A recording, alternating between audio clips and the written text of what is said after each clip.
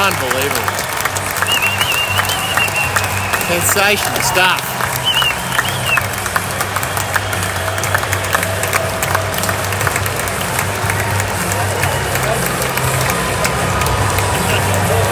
You'll love to see it.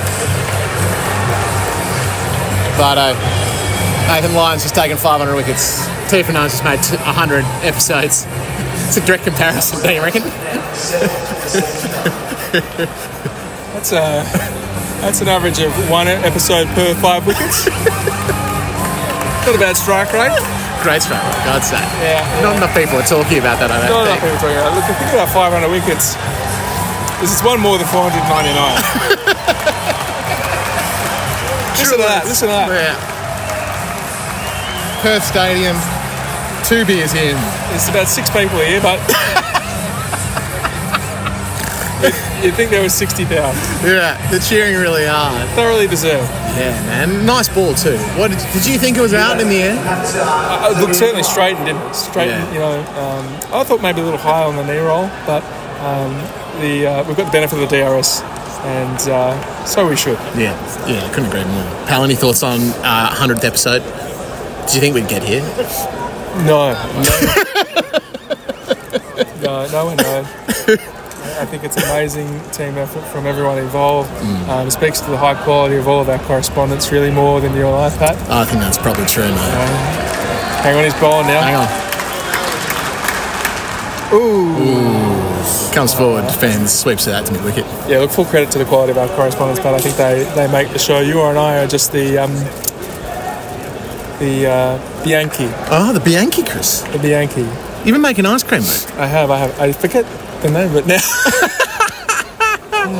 We're the gelato base. The base. We're the gelato base, that's right. The Bianchi, anyway. I'll think of what it is. But, no, full credit to everyone. Full credit to you, Pat. Well done. Thanks, mate. Thank you. You listen to a lot of crap audio.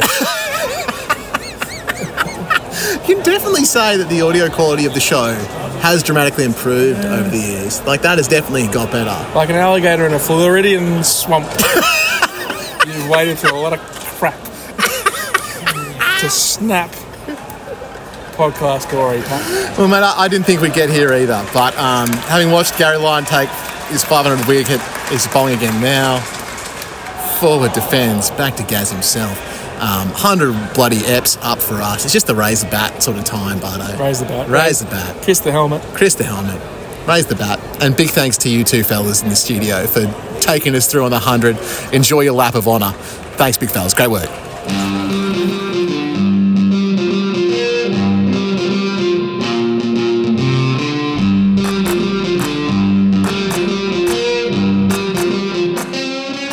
G'day folks, welcome for Two for None, your favourite cricket comedy podcast. I am your guest host, Alexander Spinks, joined by my dear friend, Ollie Crumpet Crump. Ollie, Hello. welcome to the show again.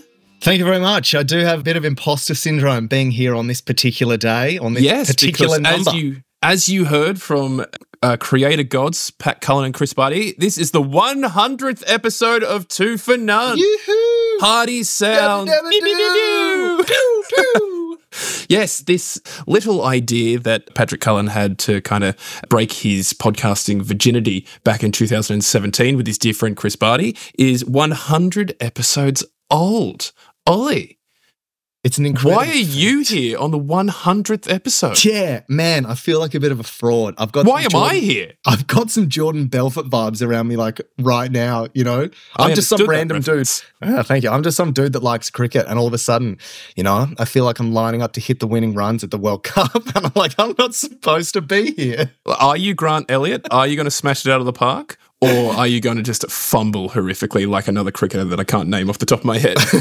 I'll fumble, but 20 years later, when everyone's forgotten about it, I'll tell them that I tonked it.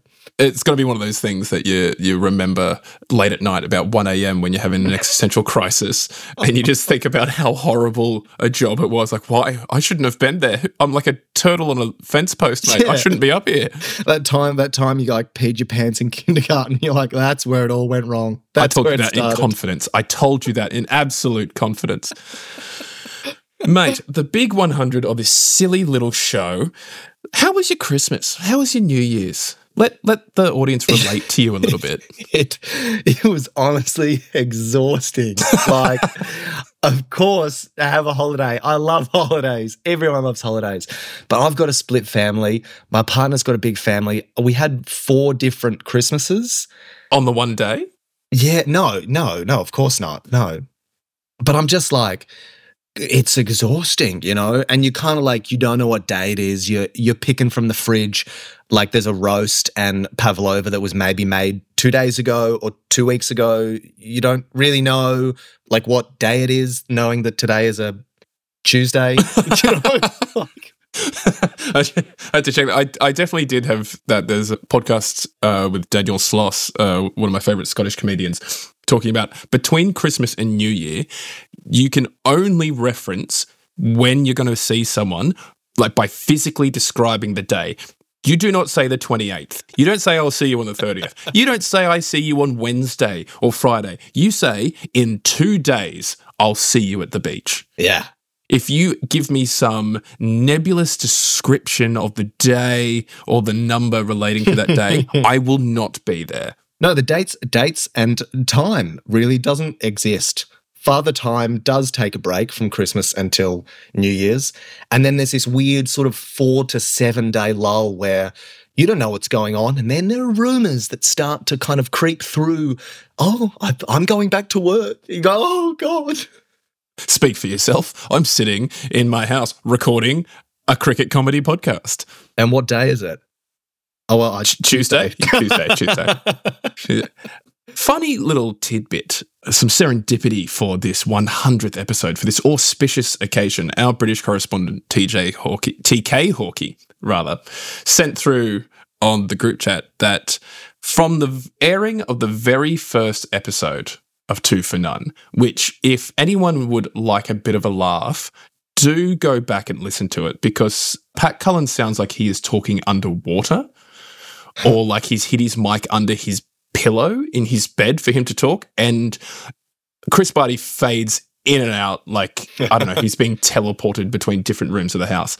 But the first episode, December 2017, it has been 2,222 days. Wow. As of day of recording, January 2nd, 2024, it has been 2,222 days since the very first episode aired, which is the most beautiful Richie Bennode number in the world. I said I was going to dust off my Richie Bennode impression to say that number. It's terrible. But I know you, Oliver, have a semi-decent crack at some impressions. Oh, no. So I would like you to say, how many days has it been since Two for None first aired, Ollie? You're putting me on the spot here. 2002. No, it's terrible. It's terrible. He's got kind of, there's some rounded kind of terror. He's not Stitch. No. I'll take a pass on that one. Thanks, mate. It's been 2,222. That's all I've got. That's good. It's better, but a little bit cockney, but I'm going to settle on that one. That's fine. Keep it. Since last episode, we have had quite a bunch of cricket. We have had the Australian women's team in India play a test match just before Christmas Day. They had 2 ODIs since then, and we've had the test match between the Australian men and the Pakistani men cricket team. Mate, we lost that first test in India, eh? Yeah. Yeah, we did. Like Australia, the unstoppable test match juggernaut of women's cricket, got absolutely clattered. Well, hold on. Team. Well, not absolutely clattered. Like a little Are you sure clattered. about that? A little clattered, sure. They won by 8 wickets. Like 8, kind of round it down to 5. What is it? Doesn't matter. No, it was. I'm just stressing that it was only. Doesn't feel like a clattering because it was just a couple of missed moments, you know? Like, why are you looking at me like that? I understand a couple of missed moments. Abdullah Shafiq loves a missed moment, and we'll get to him later. But we scored 219 in the first dig. They scored 406. Couple of missed moments. Mm-hmm. We scored 261 in reply, and then they only needed 75 to get. Yeah, I'm just... Look, I hear you. Good, I'm glad someone's listening. But we lost Litchfield and Perry so cheaply, straight from the outset. Right? Cheap. Phoebe Litchfield lost cheaply. Let's talk about that for a second there. Because Phoebe Litchfield's wicket was the first diamond duck I have ever seen with my own eyes. Yeah. I have never witnessed someone get a diamond duck. And not even that it was a diamond duck, but it wasn't her fault. No, it wasn't. Like, I love Beth Mooney. Just ask me. I'll tell you. Favourite player in the women's game. She's phenomenal. She, first over, took off for a single that wasn't there. Litchfield was a third of the way down the track, stuttering, going, oh, maybe not, no. Yeah. Beth Mooney was way too far out of her ground. The ball was going to the keeper's end. And Litchfield, like an absolute champion, and this is definitely what younger players are forced to do if you're playing club cricket, is she realised that the senior player had made a mistake. So she bit the bullet, put her head down, crossed Mooney, so she would be the batter that is out at the striker's end for a diamond duck. Yeah. She straight up said, I will die on that hill for you, knowing that hill is way too far away to reach in a reasonable amount of time. And then Beth Mooney went on to make a tidy 40. That was all right. Second highest scorer for Australia in that innings. But then Beth Mooney in Australia's second innings, in the third innings of the Test match. Oh, God. Yeah. Heard Johnny Bairstow whinging about his wicket during the Ashes earlier this year and went, hold my beer, Johnny. Watch this. She defended the ball to point, right? Full ball, defended to point. So that means a fielder has the ball. So no one's under any illusions that the ball is live at this point. There's no seeking an advantage from Beth Mooney here. She's just wandering out of a crease, having a lovely time, maybe asking for a cup of tea for the tea break, get that prepped for her. And the fielder, gosh, throws the stumps down. Clever. and fair. Doing her job as a fielder. And Beth Mooney realises as the ball flies past her that maybe she should ground her bat behind the crease because she's not in it at the moment. No, nowhere near it. The difference between her and Bairstow is she knew her mistake. Oh, immediately. When that ball is like cannoning towards the wicket, she went, oh, hang on a second. Something doesn't feel right. I should be behind that crease, shouldn't I? Yeah, I should. Yeah. Oh, yeah. Like, she hung her head in shame and trotted off. It was so disappointing. The positive to come out of the Test for us is Talia McGrath. Talia McGrath, who is a handy bowler, but is, unlike her male namesake, can bat a bit. Yeah. She top scored for us in the first innings with a 50, and then she top scored for us in the second innings with a 73. They bumped her up the order to first drop because Alyssa Healy's not scoring many runs. She did... was she first drop? Or have I just completely made that up? She was still fourth. They didn't move her around the order at all. She top scored with 73, and so she's the only reason why we had any chance of maybe drawing that Test match.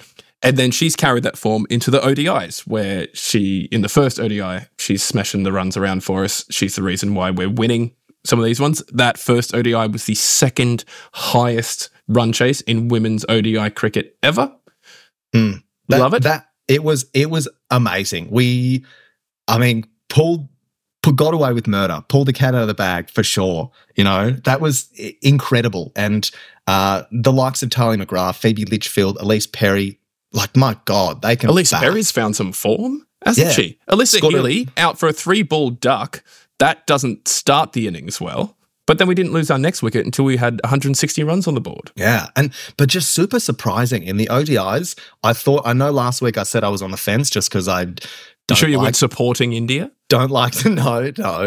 Just because I don't like to take a position either way. Leave my options open until the very last minute. But they've played incredibly in the ODIs, like incredibly. And it'd be very interesting to see whether we can get a clean sweep for the third. Hopefully, because, this is, shall we say, off-season cricket in the subcontinent. The pitches in India have been used since May. Since the Australian Test team was there earlier in the year, they have been batting and using those pitches through that tour, through the Indian home summer, through the Men's ODI World Cup, and now they've got the women playing there on pitches that resemble the dirt around Alice Springs. Like, the pitch for the second ODI had this strip of green in the middle, probably taking up about half the actual length of the pitch, dead centre. No one's using that part of the pitch. No. Either end, it is red dirt. The practice pitch, one pitch over to the side, beautifully green. Pristine. They've had the roller on it. I forgot to mention they've played IPL on these bloody wickets all year. It's like, give the pitch a break and put women's cricket on at an appropriate time. Please. Yeah, forget the copy and paste job and put it 3 meters to the left. It would be highly appreciated by everybody. At the very least, give them an actual pitch to bat on. But then again, it is the BCCI. They can use whatever pitch they want, even if the ICC says they shouldn't. Yes. They'll go ahead. Yes. But no, brilliant matches overall. The Indian women in the Test bowled in that first innings freaking amazingly. So tight. They conceded 2 extras in the entire innings, 1 no ball and 1 leg by. And coming back to what I said about a couple of moments, we actually had them in a similar position. But in the 8th wicket partnership, Vastrakaran Sharma put on 122 for the 8th. Dipti Sharma, she's the one that you pointed out previous episode as someone who can bowl the house down, can actually bat higher than her position in the order, smashes the 78 office. Yeah. But look, you're right. I mean, a lead of 180 odd after the first innings, no one's coming back from that. Definitely not. But, we've got the ODIs. We've got another ODI which starts tonight. As of time of recording, it will be over by the time this episode's released. And then we've got 3 T20s, also probably just played on red dirt that's got a rope around it, and they will call it a cricket pitch. Yes, eloquent as always. Thank you. Mate, so that's the women's test wrapped up.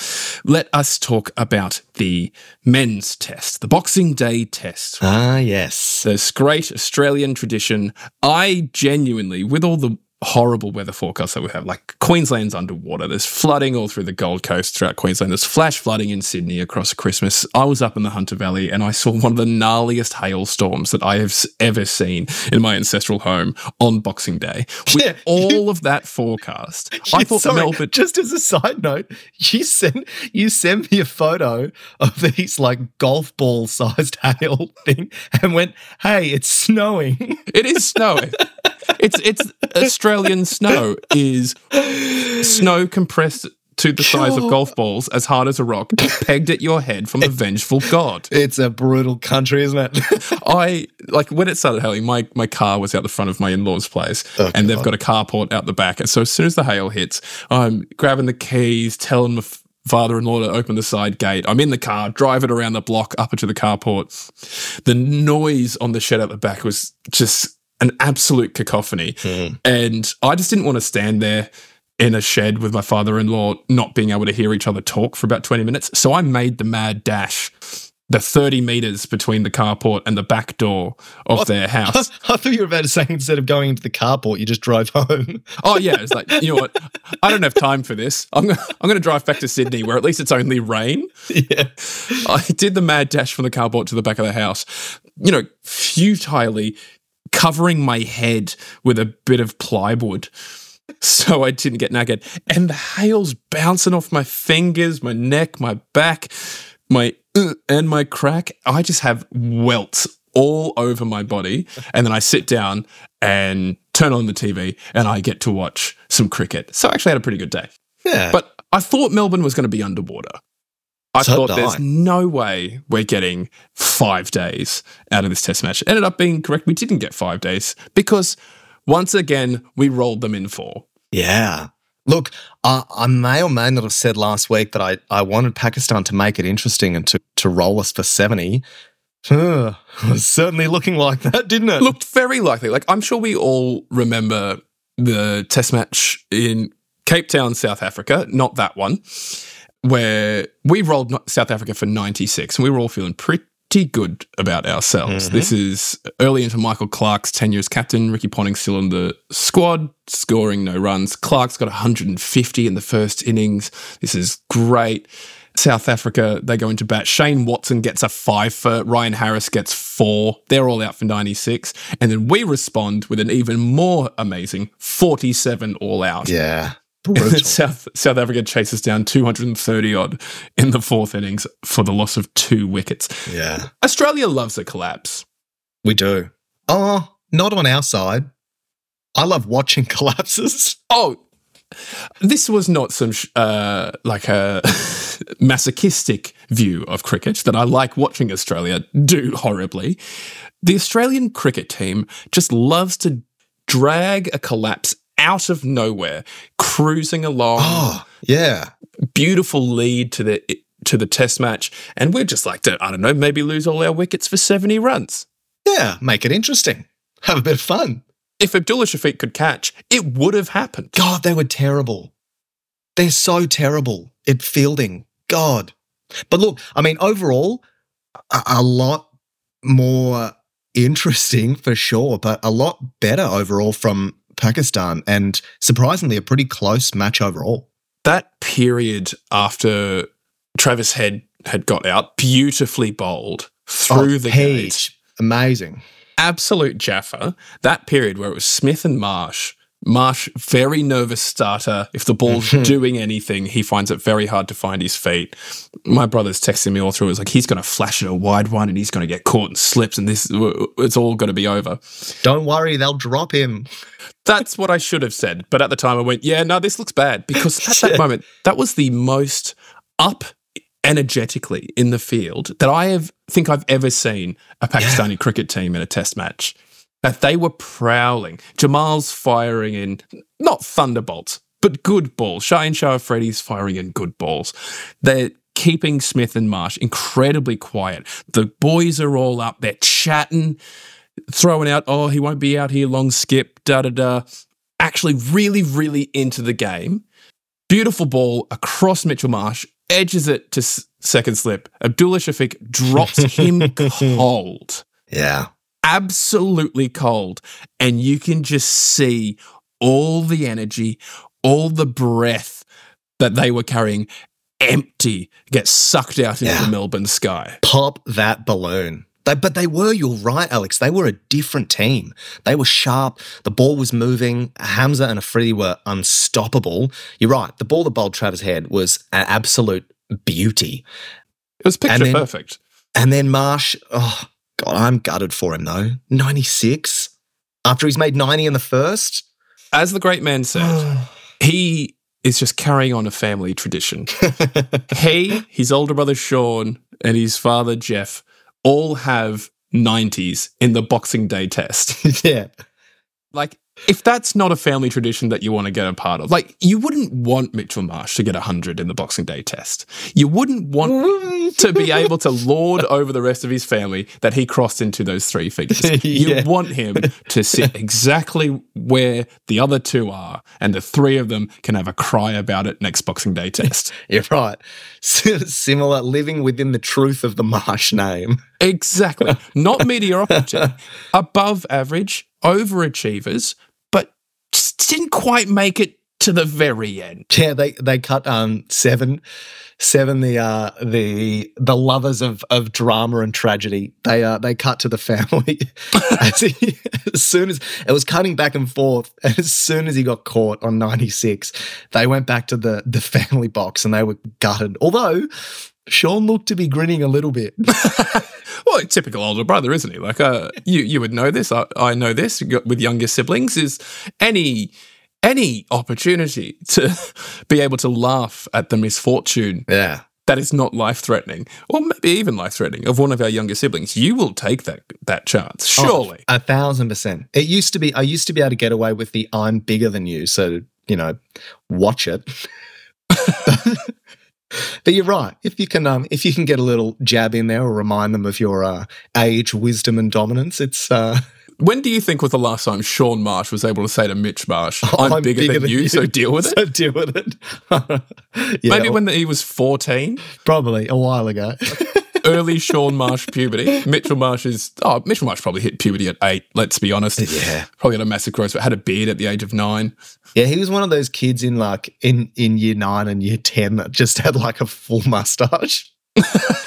Buying cigarettes for everyone. Yeah.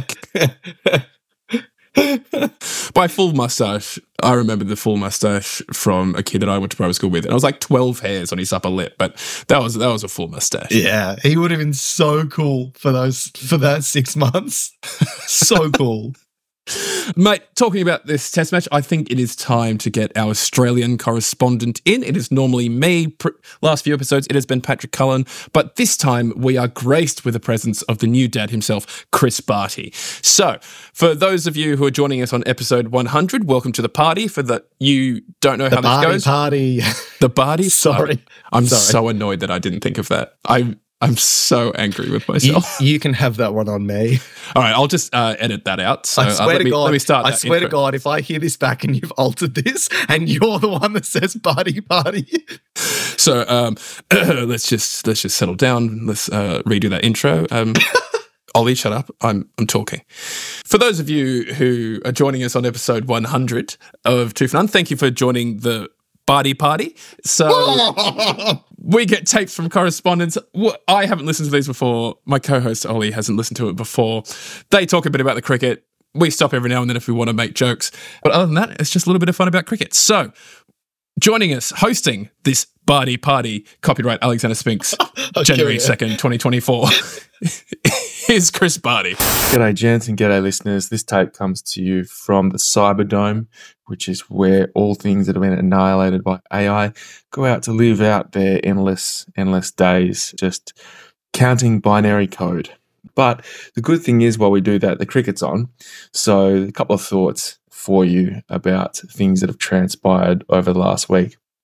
Now, I do need to start this with a confession, because when the game was getting a little bit hot in Pakistan's second innings, and they're about 5 down, a little bit more than 100 runs to go, I looked at the match situation, summed things up, and thought, look, you beauty, fantastic. This will go into a 5th day, and I'll be able to settle in, enjoy the morning, and hopefully watch a thrilling end to a test match. Completely misreading the conditions and not counting on the brilliance of Patrick Cummins, I decided that would be a good time to go and watch Aquaman 2 at my local cinema. Hold up, Chris. Hold up. How could you possibly discount the brilliance of Pat Cummins? I know he only took 3 wickets in the first test. I know it was a little quiet for the man. He was too busy marshalling his troops expertly. But how could you possibly think on the afternoon of day 4 of the Melbourne Test match that Pat Cummins isn't going to pull something out of the bag, so I'm going to go watch Jason Momoa for 2.5 hours? He's a fool. He's an absolute fool. Like, mate, this is your job. I know you don't earn any money from it, but this is your job. I mean, Paddy's... Watch the cricket. Yeah. I mean, you should expect him to pull something out of the bag. Paddy's a bloody god, isn't he? It was 5 down at that stage. It was Rizwan and Salman. That's all they had. Cometh the hour, Cummins the man. I just thought of that. Has that been used? TM. You came up with that. Copyright, TM. Lock it in. You came up with that yourself? Why? Is it a commonly used one? Like, any time he does something the good. Damn it. I was wondering where I heard it before. Yeah. I'm pretty sure I can hear Ian Smith say it multiple times throughout the World Cup, multiple times throughout the Ashes, multiple times during this last test alone on commentary. But you've just gone to sleep and went, that's a good one, I'm going to use that. Yeah, I'll be honest, I tuned out for a couple of seconds in the middle there. All right, let's go back to Chris. And let's just say that was a mistake, because the end of the test match was utterly thrilling. I ended up following along on the Crick Info commentary, and Aquaman 2 is, well, it's crap. It's not good. It's not good. I generally try not to be too critical of those in the arts, but if you can avoid Aquaman 2, I would definitely suggest not wasting the precious minutes of your life that it will cost you, because it's poor. That being said, a couple of things that stood out for me from the Boxing Day test. Well, the first one is that the real villain in Test cricket at the moment is gloves. Now, you heard me. It's those lovely hand coverings. And gloves have proven themselves the villain on 2 occasions so far in this match. One is the fact the endless amount of time that they waste being changed. You know, if you only have to listen to ABC radio for 5 minutes to hear Stuart Clark or Jim Maxwell wax lyrical about the amount of time being wasted for batsmen changing gloves because they become too sweaty or it's a safety issue, and it's holding up the over rate, which is apparently the greatest threat to Test cricket at the moment. And then finally, we had when Mohammad Rizwan caught one on the wristband. And is the wristband part of the glove? Is it not part of the glove? Is the wristband slowly eating the entire arm so that it can become relevant to the game? Is it not getting enough attention every time that it is changed? I don't know. But certainly gloves have proven themselves to be a real villain and threat to the game, and they must be removed, perhaps replaced with some sort of rubber or latex sort of situation there. Not sure. Yeah, hold up there, Chris. That Rizwan dismissal was one of the greatest bits of acting I have ever seen on a cricket pitch. Like, I've watched the wicket back time and time again, because by the end of it, Rizwan did not want to go. Mohammad Rizwan, he was filthy. That was clear. It was definitely clear, but he set it up immediately. So Cummins bowls the ball, kind of chops through above hip height. Rizwan can't get his hands out of the way, bounces off the, shall I say, quite large wristband. Yeah. Like, that wristband is a good third of the way up his arm. Yeah. Bounces off, goes through to Carey. Carey goes up. Not out. Cummins isn't sure. He says to his teammates, it had to have hit something because it bounced, it deviated, and there was a noise. So he reluctantly goes for the review. Clearly bounced off the wristband.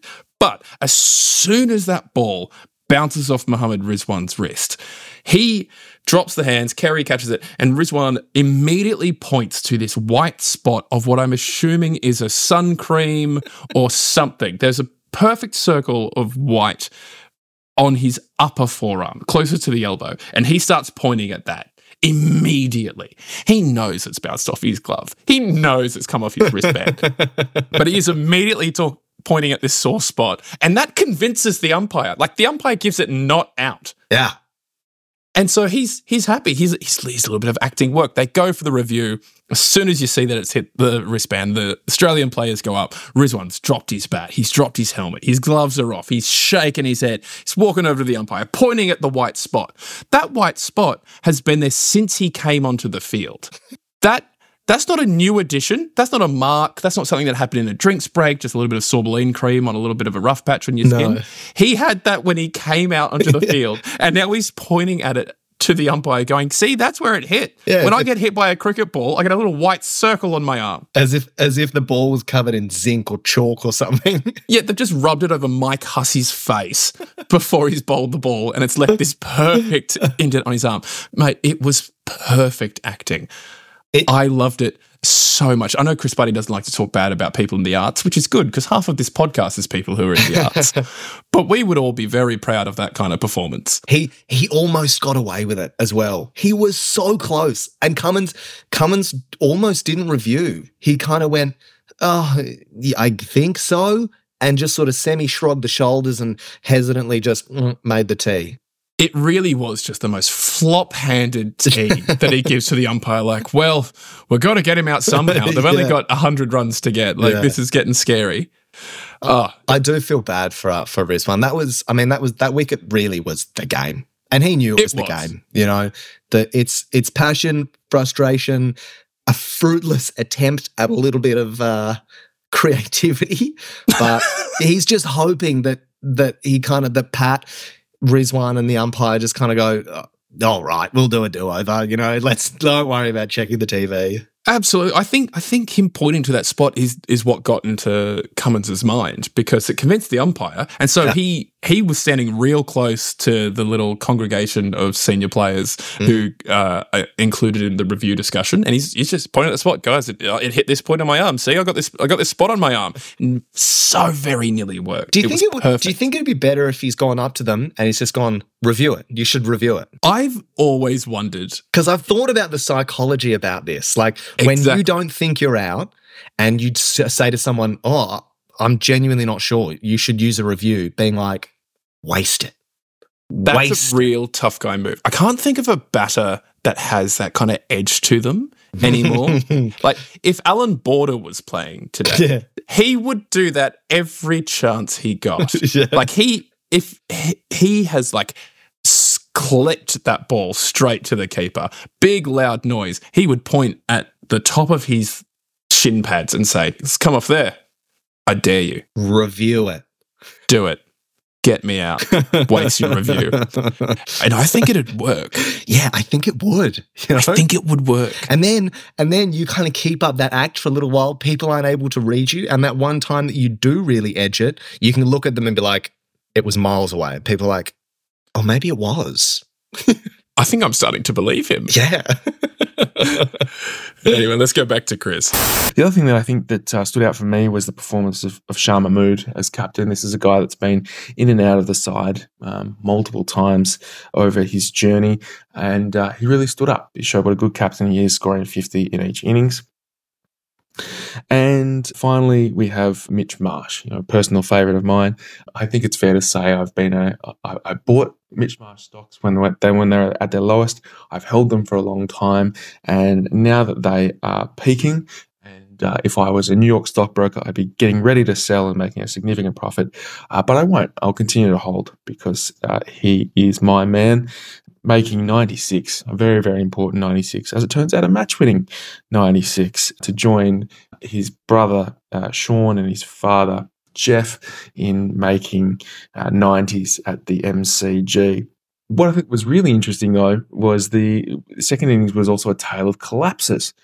Australia in their first innings lost 4 for 16, putting themselves well and truly on the back foot and putting Pakistan in a position to potentially steal the game, only for Pakistan to say, hold my sparkling water, and they then proceed to lose 5 for 18 towards the back end of their second innings when Captain Cummins saved the day once again. So will we see another collapse in Sydney? Who will be the king of the collapses? Will that be the determining factor? I'm not really sure, but I am looking forward to finding out, because we have seen this Pakistan team grow and develop over the course of the series. And at times, I have to confess, I found myself barracking for Pakistan and really just barracking for a good game of cricket, because we were relatively pessimistic leading into the Test match summer. And if I'm honest, I'm a little bit pessimistic about what the West Indies are going to bring. So this could be the last thrilling game of red ball cricket for the summer. So let's hope for something good. Thank you for that, Chris. I know he's got a little bit more to come, but it's not related directly to the Test match, so we will have to leave our variety hour to a little bit later. I think, Crumpet, that it is a little unfair to say that Pakistan collapsed for 5 for 18 compared to Australia's collapse of 4 for 16, when the 4 Australian batters that were out in that 4 for 16 are Usman Khawaja, David Warner, Marnus Labuschagne and Travis Head. Those 4 batters scored 10 runs between them, 2 of them out for ducks, Travis out for a golden duck, Uzi off his second ball. Whereas the Pakistan collapse was their last 5 batters. It was Rizwan, who'd already scored 35, Agha Salman, who'd scored 50, and then it's Jamal playing his second ever Test match for a duck, Shaheen Shah Afridi for a duck, and Mir Hamza for a duck. Those are your bowlers. You expect them to sometimes get out for less than 20 runs. Yeah, I mean, that's not a collapse, right? That's Australia cleaning up the tail. That's the tail. Yeah. That's what that is. Whereas the Australian players, that is the best batter in world cricket in the last 2 years, Usman Khawaja, the retiring a little bit too late ball, David Warner. Travis Head has come off a bumper tour with the World Cup, good scores in the Ashes and in India, scoring that century that helped win Australia the World Test Championship. And Marnus Labuschagne, who has not been in great touch this year, but is still one of the top 10 batters in the world. Yeah, definitely. I mean, yes, you're right. He has struggled a little bit as of late, but that's a proper collapse. You know, even their first innings scores, I think at 4 wickets down, they were 200 odd. To be 4 for 16, it's a proper collapse. All right, Crump, I think it is time that we heard from our Pakistan correspondent, Adam Hassan. He has sent us through a tape wrapping up what I'm sure would have hurt him a lot, because he sent a message to me immediately after the test match finished. He's in England, and he said, "That hurt. I stayed up till 7 a.m. England time to watch that." Oof. And I feel for the man so bad. When Hawkeye messages that through, I'm elated. I'm having such a great time. I'm so glad that he got no sleep and he's got 2 young children at home and he had to watch his team suck that badly. But when Adam does it, I feel bad for the man. Poor man. Poor man. Let's listen to what he has to say. Wow. 100 episodes of Two for None. Who would have thunk it? Pat, Chris, what an effort. What a thing you guys have created here. Some serious commitment for quite a few years now. Amazing stuff, and what a pleasure it's been to be a part of it. I joined the pod back in episode 37, 4 years ago, during the 2019 ODI World Cup. We've just had the 2023 ODI World Cup, so essentially I've been here for a World Cup cycle, and it's been a great ride. Recording from 5 different countries across 3 different continents, in England, Germany, Barbados, Jordan, and their homeland Pakistan. Being able to report on some great Pakistan moments, as well as some, well, typically Pakistan moments. Working with Pat, Chris, and the rest of the team, it's been great fun. And what a game to be able to report on for this 100th episode. Pakistan v Australia at the MCG, Boxing Day Test match. This was a cracker. Pakistan played so well, and yet it always felt like we were slightly behind in the game. Fighting, battling, hanging in there, trying to catch up, but always just one step behind. And you know, when you get a close test match like this, a 4-day thriller that ebbs and flows, and eventually doesn't fall your way, you always end up talking about moments. Where did we lose this test match? The first key moment was in the 3rd over of the game. Australia none for 6, Shaheen bowling to Warner, takes the outside edge, and he's dropped a first slip by Abdullah Shafiq. That wicket would have brought Labuschagne out of the crease a lot earlier, with the new ball moving around and the opportunity for more early wickets. Instead, Warner and Khawaja batted up to lunch, before Warner was out with Australia on 90, allowing Labuschagne and Smith to come out later on in more favourable batting conditions. Pakistan bowled well after that, especially on day 2, where we held on to some tough catches to take the last 6 wickets for 68 runs and keep Australia to 318 all out. 50s for Shafiq and Shah Masood, as well as some lower order fight, helped us to 264 all out, 54 behind Australia. 3rd innings then, Australia back into bat. Shaheen to Khawaja. 2nd ball, nicks it, caught behind, Khawaja gone for a duck. 2 overs later, last ball before lunch, Shaheen to Labuschagne. Another one caught behind, Australia 2 for 6. Coming back after lunch, Mir Hamza to Warner, dragged on, Warner gone. 3 for 16. Travis Head, in the form of his life, facing Mir Hamza, a man with an incredible record in first-class cricket, finally getting his chance on the big stage. First ball to Head, expecting the away swinger, but Mir Hamza goes the other way and gets it to swing in big time. An absolute beauty, such intelligent bowling with perfect execution. Head didn't see it coming, takes out middle stump. Mir Hamza charges off, Pakistan going wild, fans loving it. Australia 4 for 16 at the MCG. Iconic scenes. Right here, things were looking beautiful for Pakistan fans. It was an immense spell of bowling from the openers. Khawaja, Labuschagne, Warner, Head, all gone by the 6th over. It was insane, absolute madness. Pakistan kept working, Smith and Marsh trying to stick it out. They got to 4 for 46, before potentially the biggest moment in the game. Ahmed Jamal, bowling to Mitch Marsh. Edge goes to slip. Abdullah Shafiq drops another one. Australia could have been 5 for 46. Instead, Marsh and Smith put on an 150-run partnership. and helped Australia to a total of 262. Mir Hamza and Shaheen both taking excellent fourthers. So 317 to win for Pakistan. Big crowd in. Jahangir Khan, the squash legend I talked about last time, even he's there in Melbourne to watch this great finale. Another good start. Another 50 for Shah Masood. But as I said, we always felt just behind where we needed to be to win this test match. 2 for 110, but then Masood goes. 3 for 146, but then Baba goes. 4 for 162, over halfway, but then Solchakil goes. Then a great partnership between Rizwan and Salman Ali Agha, who scored an excellent 50. The two of them got us to within 100 runs of the target, 5 down, before the wicket of Rizwan. From there the lower order collapsed, and we finished 79 runs short. After we looked so in the game for so much of the game, we couldn't quite get over the line. So where did we lose this game? Well, 52 extras in the first innings didn't help. And those 2 drop catches at slip were very costly. But other than that, Pakistan played really well. We bowled excellently throughout the test. And our batters showed a great deal of fight and determination. Technically they looked solid, and they put together some really courageous partnerships. We couldn't have done much more. And yet we still fell 79 runs short. Watching that 4th innings, there weren't really any poor dismissals. No one really got themselves out playing a silly shot. But it just felt like, as well as we batted, Cummins and Hazelwood in particular were just so relentless, so skillful, so difficult to play, that no matter how much our batters got themselves in, a wicket never seemed far away. Hazelwood only took 1 wicket in the end, but it was the biggest one, Babar Azam with that peach of a delivery. That was a really high quality test match. Both teams going toe-to-toe, culminating in an incredible bowling attack going up against a skillful, fighting batting lineup. It was an amazing spectacle to watch. Unfortunately, we couldn't quite get over the line. But there is so much to be proud of from that Pakistan performance. And let's hope for something similar in Sydney.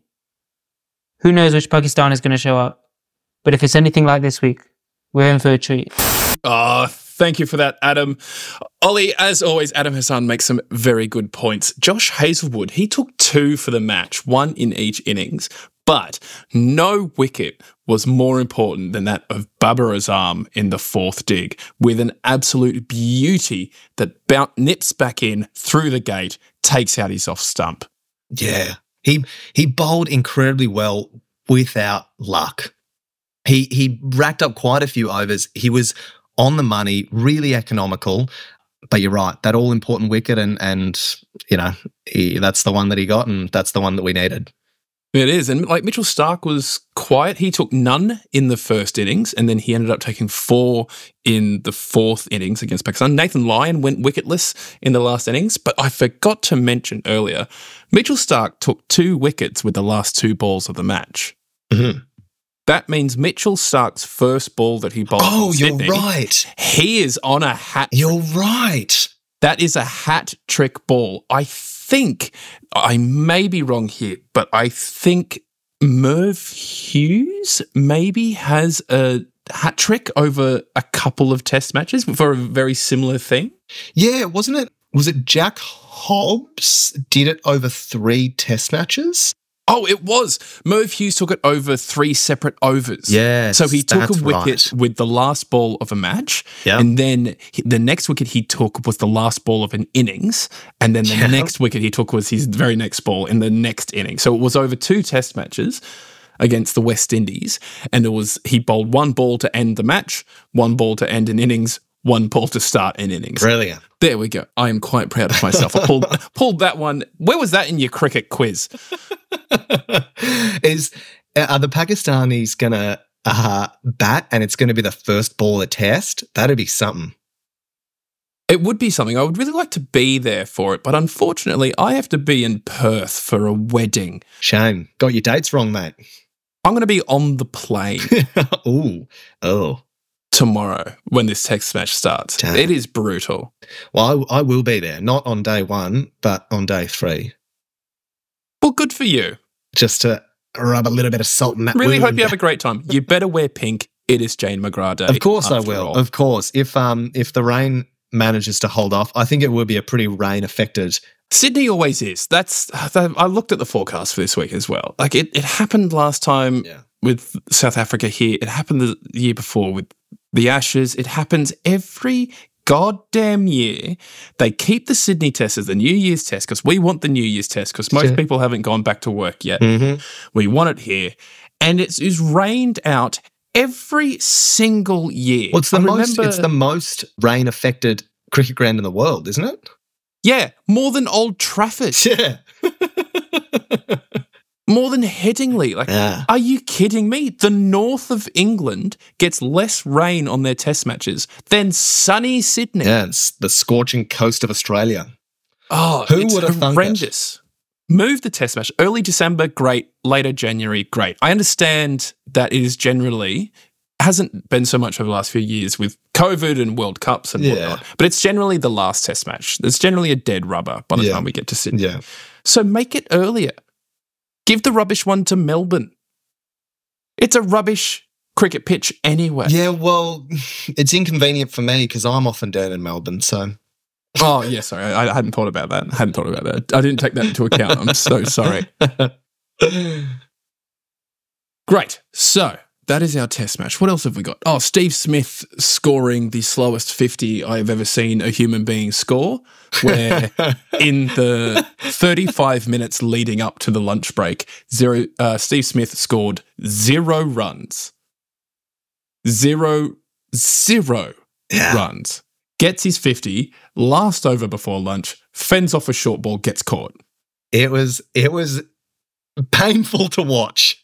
I understand the tempo that he was taking. Mitchell Marsh was doing the job at the other end. Steve Smith just needed to stay in, and he was staying in. It wasn't chancy. It wasn't flighty. It was just slow.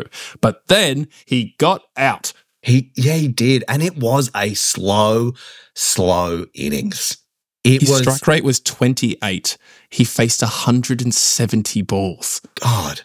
I mean, look, Alex, if we're talking about slow innings, there is one person that would probably rival Steve Smith. You ever heard of Alec Bannerman? I have not. Well, Alex, does he have some connection to today? Alec Bannerman, you guessed it, baby, on this day.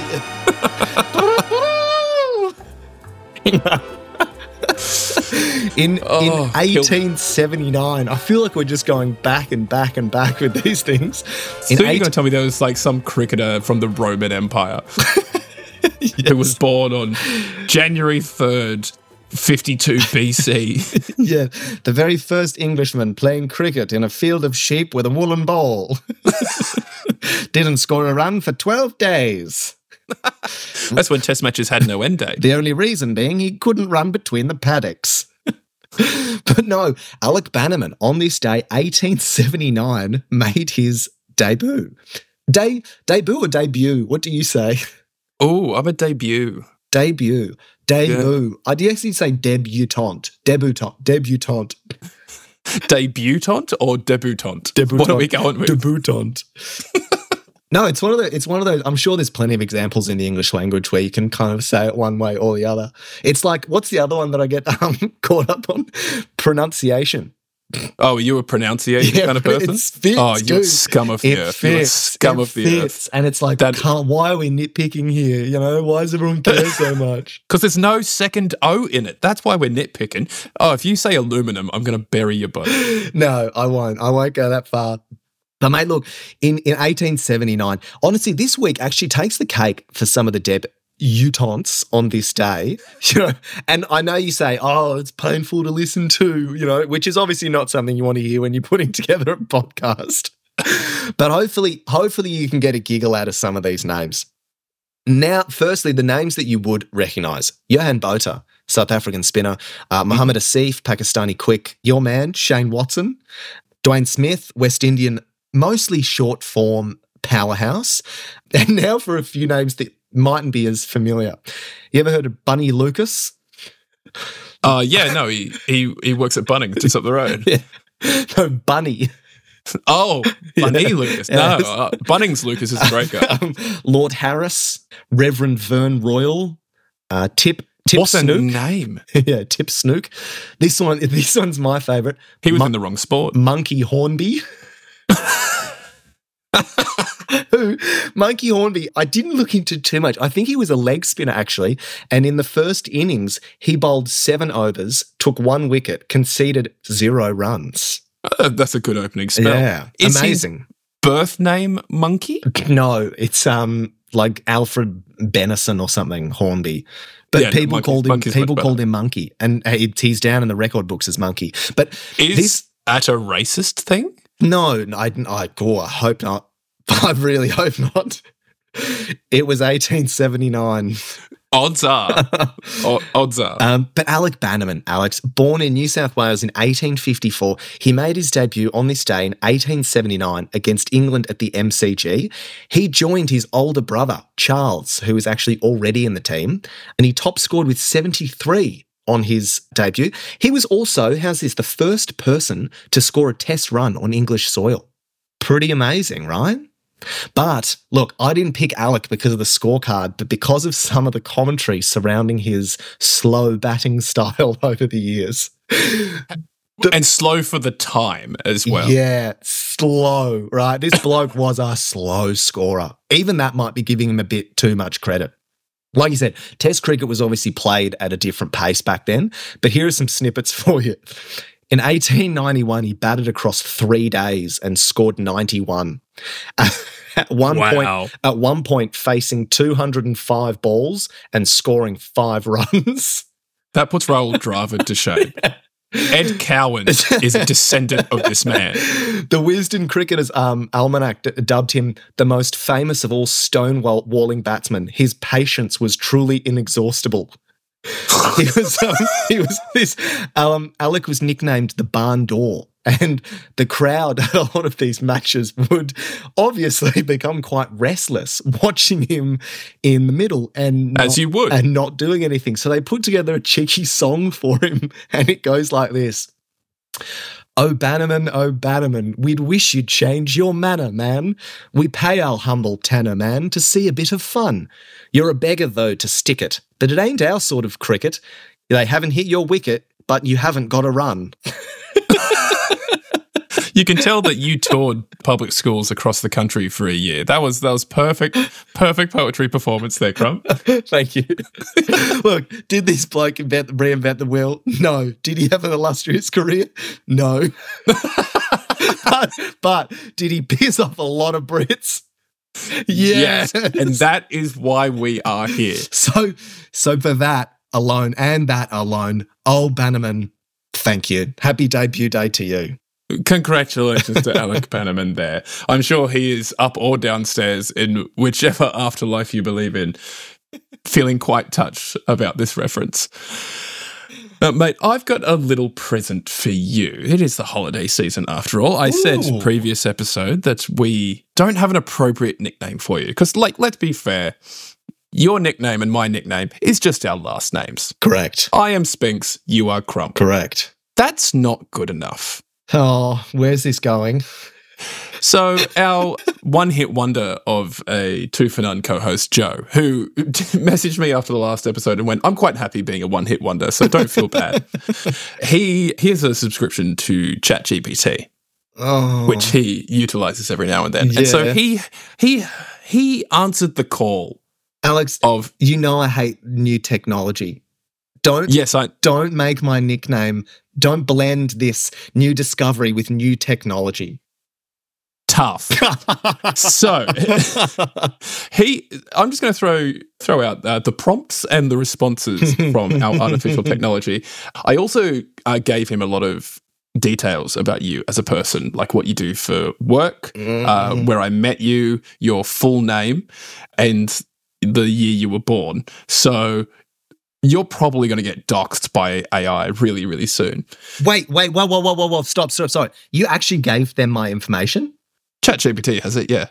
They're going to kill people. And you're going to be top of the list. Did you tell them that I liked AI or didn't like AI? I left that neutral. Oh, I need them to know. I'll secretly hate them, but I need them to know that I like them. You know that they have voice recognition technology too. So you having said that, God. when Skynet comes up, you were the first to go. This hole cannot get any deeper, and I'm surrounded by shovels. So what he put in to start with was just nicknames for Oliver Crump. ChatGPT comes back with, certainly. Here are some variations of Ollie, OC, Liv, or simply O. So far, so boring. Just call me O. End the segment and call me O. The next prompt was make it related to cricket. So we have Cricket Crump or Ollie Wicket, which is the most creative so far. Ollie Wicket. Ollie Wicket. I like that. Next prompt is to also make it related to podcasts. So we have Podcast Pitcher Oliver. Yes. Or this is you from your rapping days when I know you used to be part of a little group, the Little Eggs Collective, or at least friends with them, and you'd go to open mic rap nights. You could be Mike Master Ollie. Oh, God. Or Crumpcast Oliver, or Crump Chronicles, which I think will be your autobiography. Crumpcast. I like Crumpcast. That's pretty good. It's like my own streaming service. Oh, that is called OnlyFans, and I do not want a subscription. Anyway, so then I gave him more details about who you are, about what you do for work, the nature of it, your full name, your date of birth. So it comes out with 10. I'm just going to rapid fire these. We've got the Bushball Bard, the Wicket Woodsman, Green Willow George, the Actor Pitcher, because we met during drama school. Also, where you went to school, so Blue Mountain Batter. Why did you give them all this? Crickets and Canopy, which could be a business name if Thicket goes under.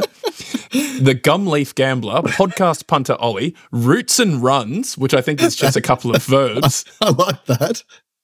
And the Aussie Willow Whisperer. And then, what was again, the other one? What was it? Gumleaf Gambler? The Gumleaf Gambler. I mentioned no gambling involved, but it like took it. sport.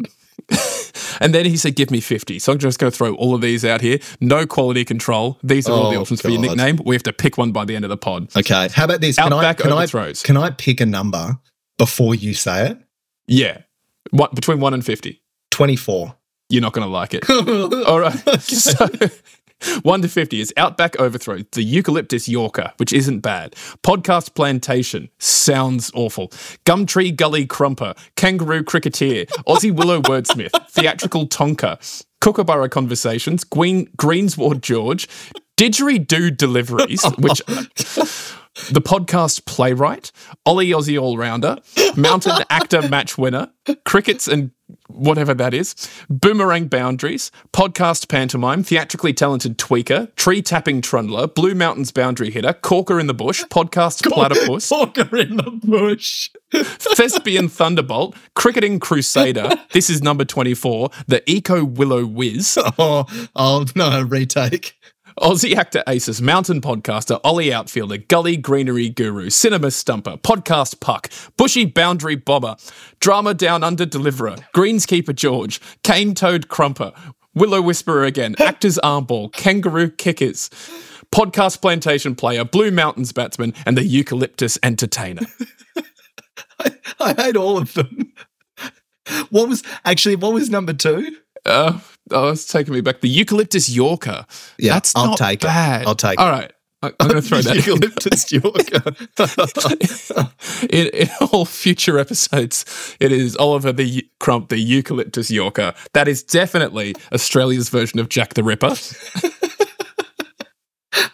Look, the only saving grace in this is that I have a sneaking suspicion that this may be my last episode. So hopefully this name is a once out and once done kind of scenario. I'll put it on your tombstone. That'll be great.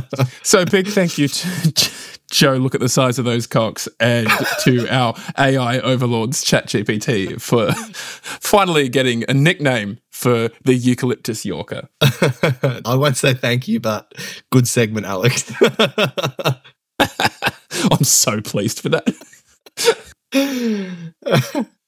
All right, mate, before we move on to our sayonaras and our wrap of the 100th episode, do you have anything that you want to bring to this obviously very serious podcast about cricket?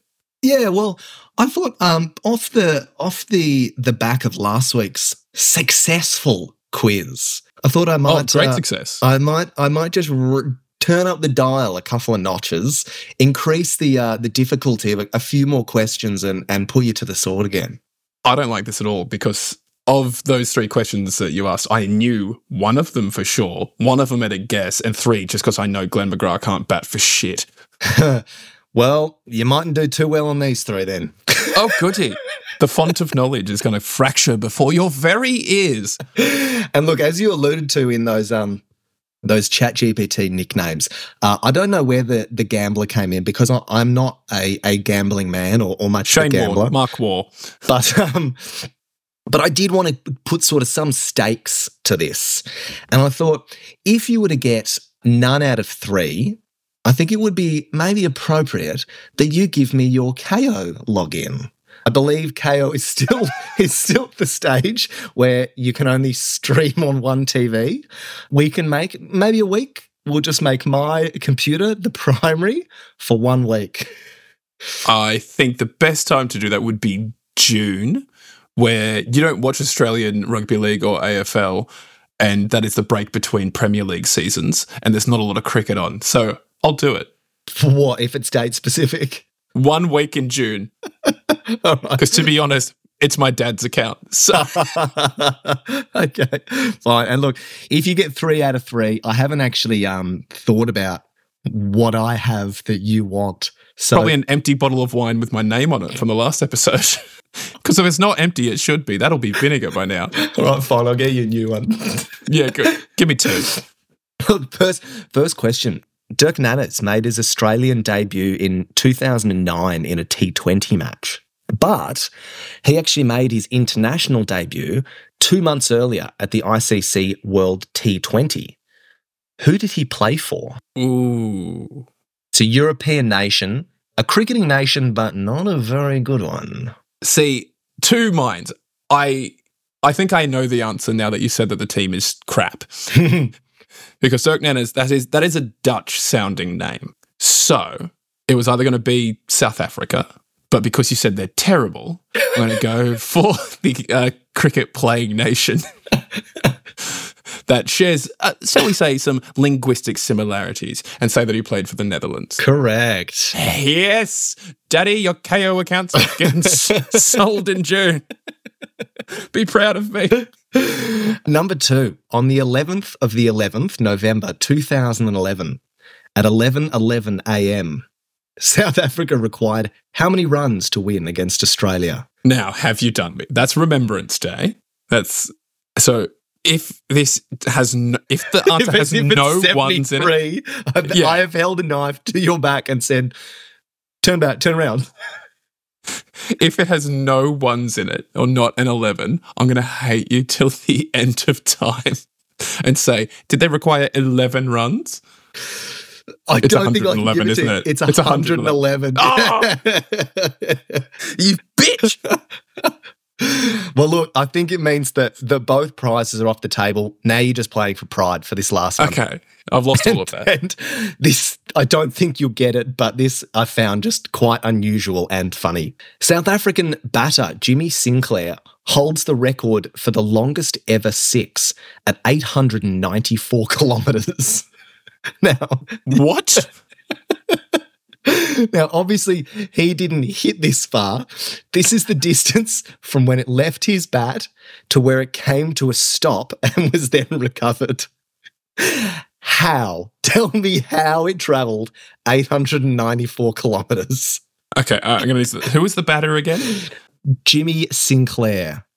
They were nationality? South African, playing at the old Wanderers Stadium in Johannesburg. Did he hit it into a river? Did it go down a mountain? Was he playing on the International Space Station? No, they're all amazing guesses, bar the space station, but a river is a great guess. Unfortunately, it's not correct. He was batting at the old Wanderers Stadium in Johannesburg and hit it into a loaded train bound for Port Elizabeth. The train was on the move. The ball was recovered at Port Elizabeth, 894 kilometres away, and then brought back to the Wanderers clubhouse where it was put on display. Oh, How was I supposed to know that? I just read it. I was like, I got to weave this in somehow. It's a little fun fact for the day.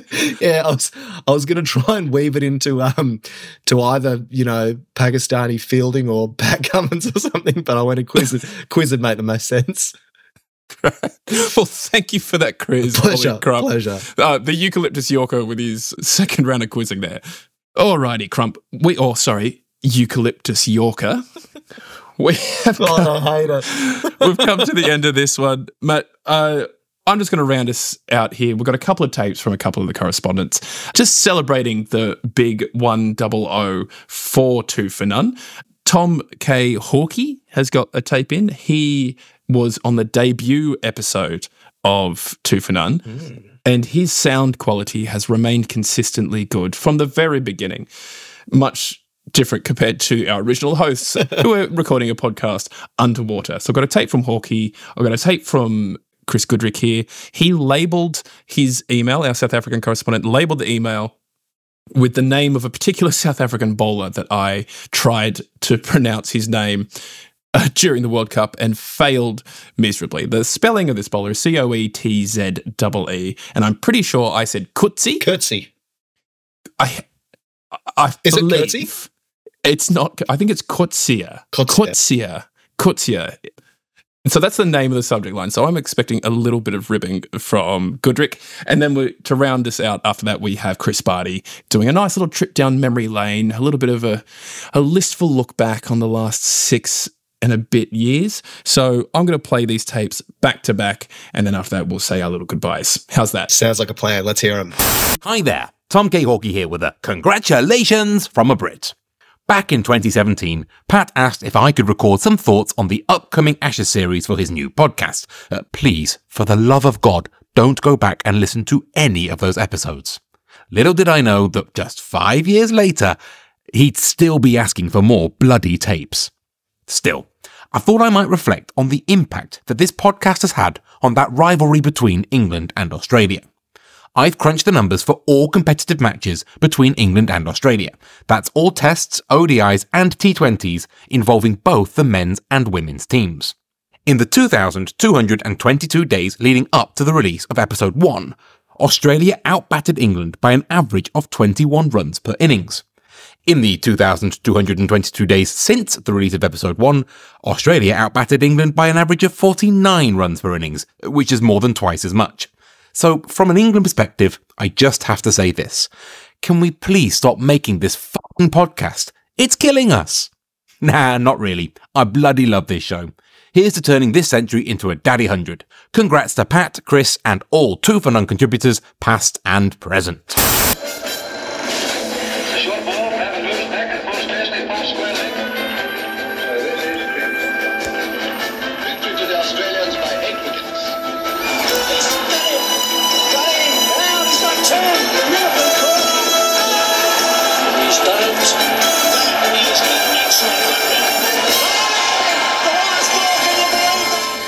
Yes, boys. The big 100. Congratulations, 2 for 1 team. What a series. What a year it's been. What a series. This has just been fantastic. These pods are just rolling in on. It's so good to be part of it. This year I was hopeful that I would see the Pat Cullen eat the humble pie. Unfortunately, that didn't happen, but I'm confident that with all the cricket we got coming up, there's going to be a few more humble pies.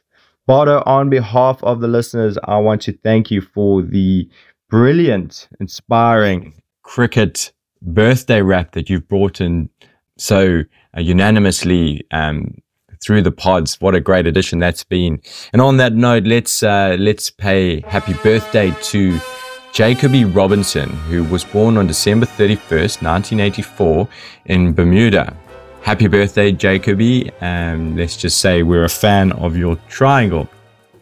So, guys, I just want to say it's been really enjoyed being part of the pods. I think I've been involved since 2018 or 2019, bringing you everything South Africa.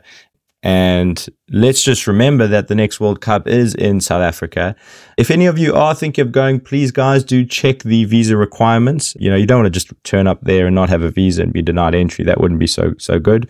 So just check them. It's always good to check the what are the requirements in terms of getting into a country. It's very important, I guess. And one day, guys, it is my hope that we will all sit around a table, possibly in the small island nation of New Zealand, around a big lamb and mint pie and talk all things cricket.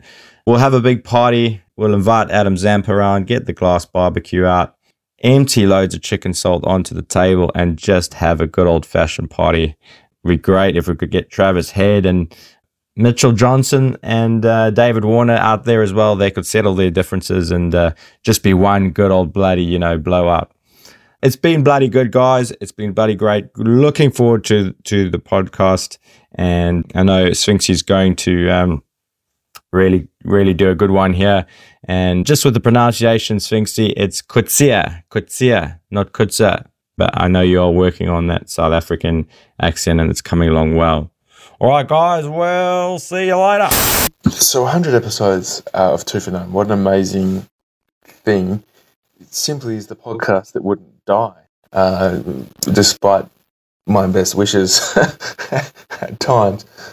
I think what we need to do to really celebrate it is to go back to the beginning and go back to the kind of the origin of it and the intent. And look, initially it was just a harebrained idea that Pat and I needed to be two guys that joined the burgeoning podcast market and somehow we'd make it big, talking about this obscure sport, which already had a glut of other podcasts. One thing that people may not know about me is that I really don't like listening to my own stuff. And even though I can be a public speaker and I can speak in public quite comfortably, one of the ways that I get through it is just pretending like no one's listening. And that's really where the origin for the name Two for None came from. It was two guys talking to each other about a game that they loved, a hobby that they'd enjoyed their entire lives, for no one in particular, talking for no one in particular. And one of the ways that we kind of realised we could get through failure was just to assume that no one would listen, and that it would be a bonus that if anyone did. So that's where the Two for None name came from. I think what has really surprised me over the duration is that Two for None is really no longer a fitting name for the podcast. Over the journey we've made so many new friends and reconnected with so many people. Jai Singh is someone I've known since I was 7 years old and, hadn't really kept touch with, not because he's not a terrific fellow, but just sometimes that's the way life goes. But as soon as we needed an Indian cricket correspondent, there was only one name I was going to call. And it was great to catch up with Jai a few years ago at my engagement party. And that was awesome. And it's a great opportunity to have that connection to my past and now to my present as well. So that's been great. I think also one of the things that's been really enjoyable has been the new friendships that we've made along the way. To get an email from a young Pakistani English gentleman by the name of Adam Hassan out of the blue, one was completely shocking because it meant that someone out there was listening to what we were doing and actually enjoyed it, which to me was unfathomable.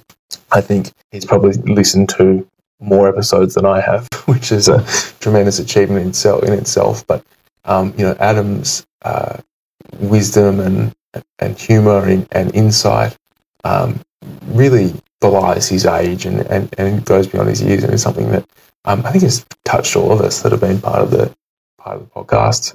And hopefully we'll get to shake hands in person one day, because I think he seems like a lovely fella. Michael Wood is another one. His musical talents absolutely superb.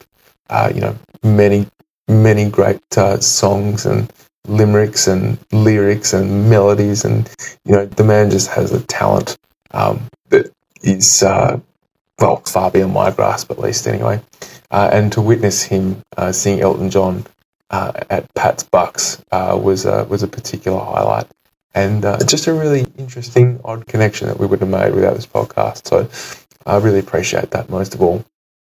I think to you fellas in the studio, though, one thing I would say is that over the last 5-6 years, however long we've been doing this thing, this podcast has really been an opportunity for Pat and myself to reconnect and to come together every couple of weeks, a bit like two batsmen bumping gloves in between overs, and to catch up with each other and see how we're going. We've been fast friends for a long time, and sometimes those friendships can fade with time and distance, but this podcast has really provided us an opportunity to come together, and it's probably as much the parts that you don't get on camera, you don't get on the microphone that have meant the most. It's the conversations that we have about how we're going and all those sorts of things that have really meant the most, I think, for me. Pat sort of approached me about doing this seriously when he said he wanted to start up Ginger Snap Productions, his production company, and needed someone to practice making podcasts with and get all his mistakes out on. So, really happy to do that, and really pleased to be part of that process. And, for Pat to awkwardly lose his podcast virginity on me or with me has been, a wonderful thing. And he is an immensely patient man. There's been more than one occasion where my lack of theatre skill and theatre talent, audio visual talent has come to the fore and been a real problem. I don't prepare for the shows. I mean, I prepare by watching the games and reading articles and doing things I would do normally anyway, reading cricket diaries and all that sort of thing. But I don't really do any preparation. I turn up. He tells me when to hit record. He tells me when to stop recording. He's patient when I've accidentally forgotten to hit record, even though he's told me, and we have to record the entire episode again, which has happened more than once. He's been patient with me when I've had a couple of beers and I've been knocking around the bottle caps in my pocket, and that's ruined the audio.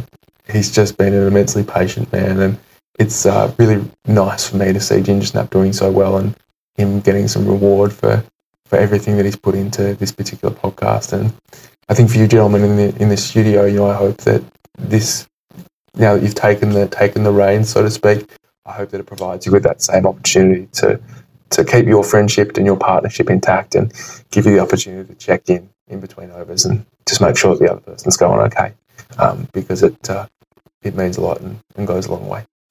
Anyway, all the best, and here's to another 100 episodes. Raise the bar. And there we have it. Some wonderful little tidbits from TK Hawkey there from Chris Goodrick. Thank you for the lesson in Afrikaans pronunciations of South African surnames. He also called me Sphinx, which I find quite upsetting, because I might not be able to pronounce a South African surname, but he is unable to pronounce English surname. And the fact that he did both in the one breath is quite upsetting. And then some wonderful words from Barty there about how this podcast for him and Pat, they maintain a friendship, rekindled his friendship with Jai Singh, created a friendship with Adam Hassan, who got in contact with the pod and wanted to join. That was beautiful to hear. And I actually did not know that. I thought Adam Hassan was just part of that West Australian crew which dominates this podcast.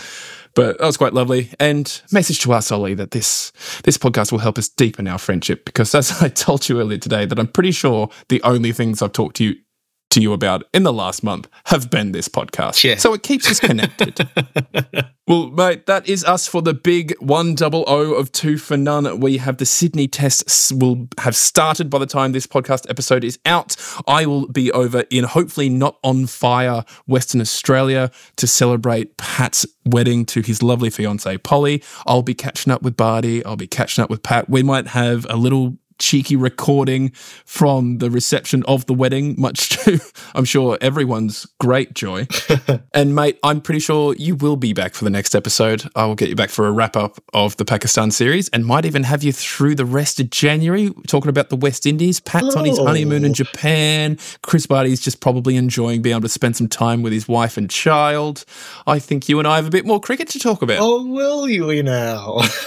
I was getting ready to do a thanks so much to the boys for having me. It's been real, but I might have to save it. This isn't your swan song, Matt. You're not leaving. I think this is our podcast now. I think this is Two for None with Alex, the myth, the legend Sphinx, and Oliver Crump, the Eucalyptus Yorker. The Eucalyptus Yorkshire and Sphinxy. And Sphinxy, that great Egyptian cat. Mate, thank you for joining me on this. Everyone listening, I hope you had a wonderful holiday season. I hope the summer in the Southern Hemisphere looks bright for you and the winter doesn't look too crazy. We will have a wrap-up of the third and final Pakistan-Australia test match, and hopefully most of a wrap of the India-Australian women's team, and a little look forward to the West Indian tour of Australia coming up. Until then, we'll see you next time. And Ollie, join me if you remember the words. Go those Aussies! Go those Aussies! Two for None is created by Patrick Cullen and Chris Barty. This episode presented by Alexander Spinks and Oliver Crump, featuring Adam Hassan, Chris Barty, Chris Goodrick and Tom K. Hawkey. This episode was produced by Patrick Cullen at Ginger Snap Productions and edited by Mike Wilcox at Midnight Publishing. Featured clips and music this episode included the opening theme for the Wide World of Sports Channel 9. All music used in conjunction with the APRA AMCOS online mini license. Contact apra.com.au for more details. You can check us out at gingersnapsydney.com. Make sure you like, rate, review, subscribe, tell a friend, share on your socials, and get the word out that Two for None is a bloody great podcast, we swear. We will be back after the next test with a full wrap-up of the Pakistan series, and in the meantime, go those Aussies!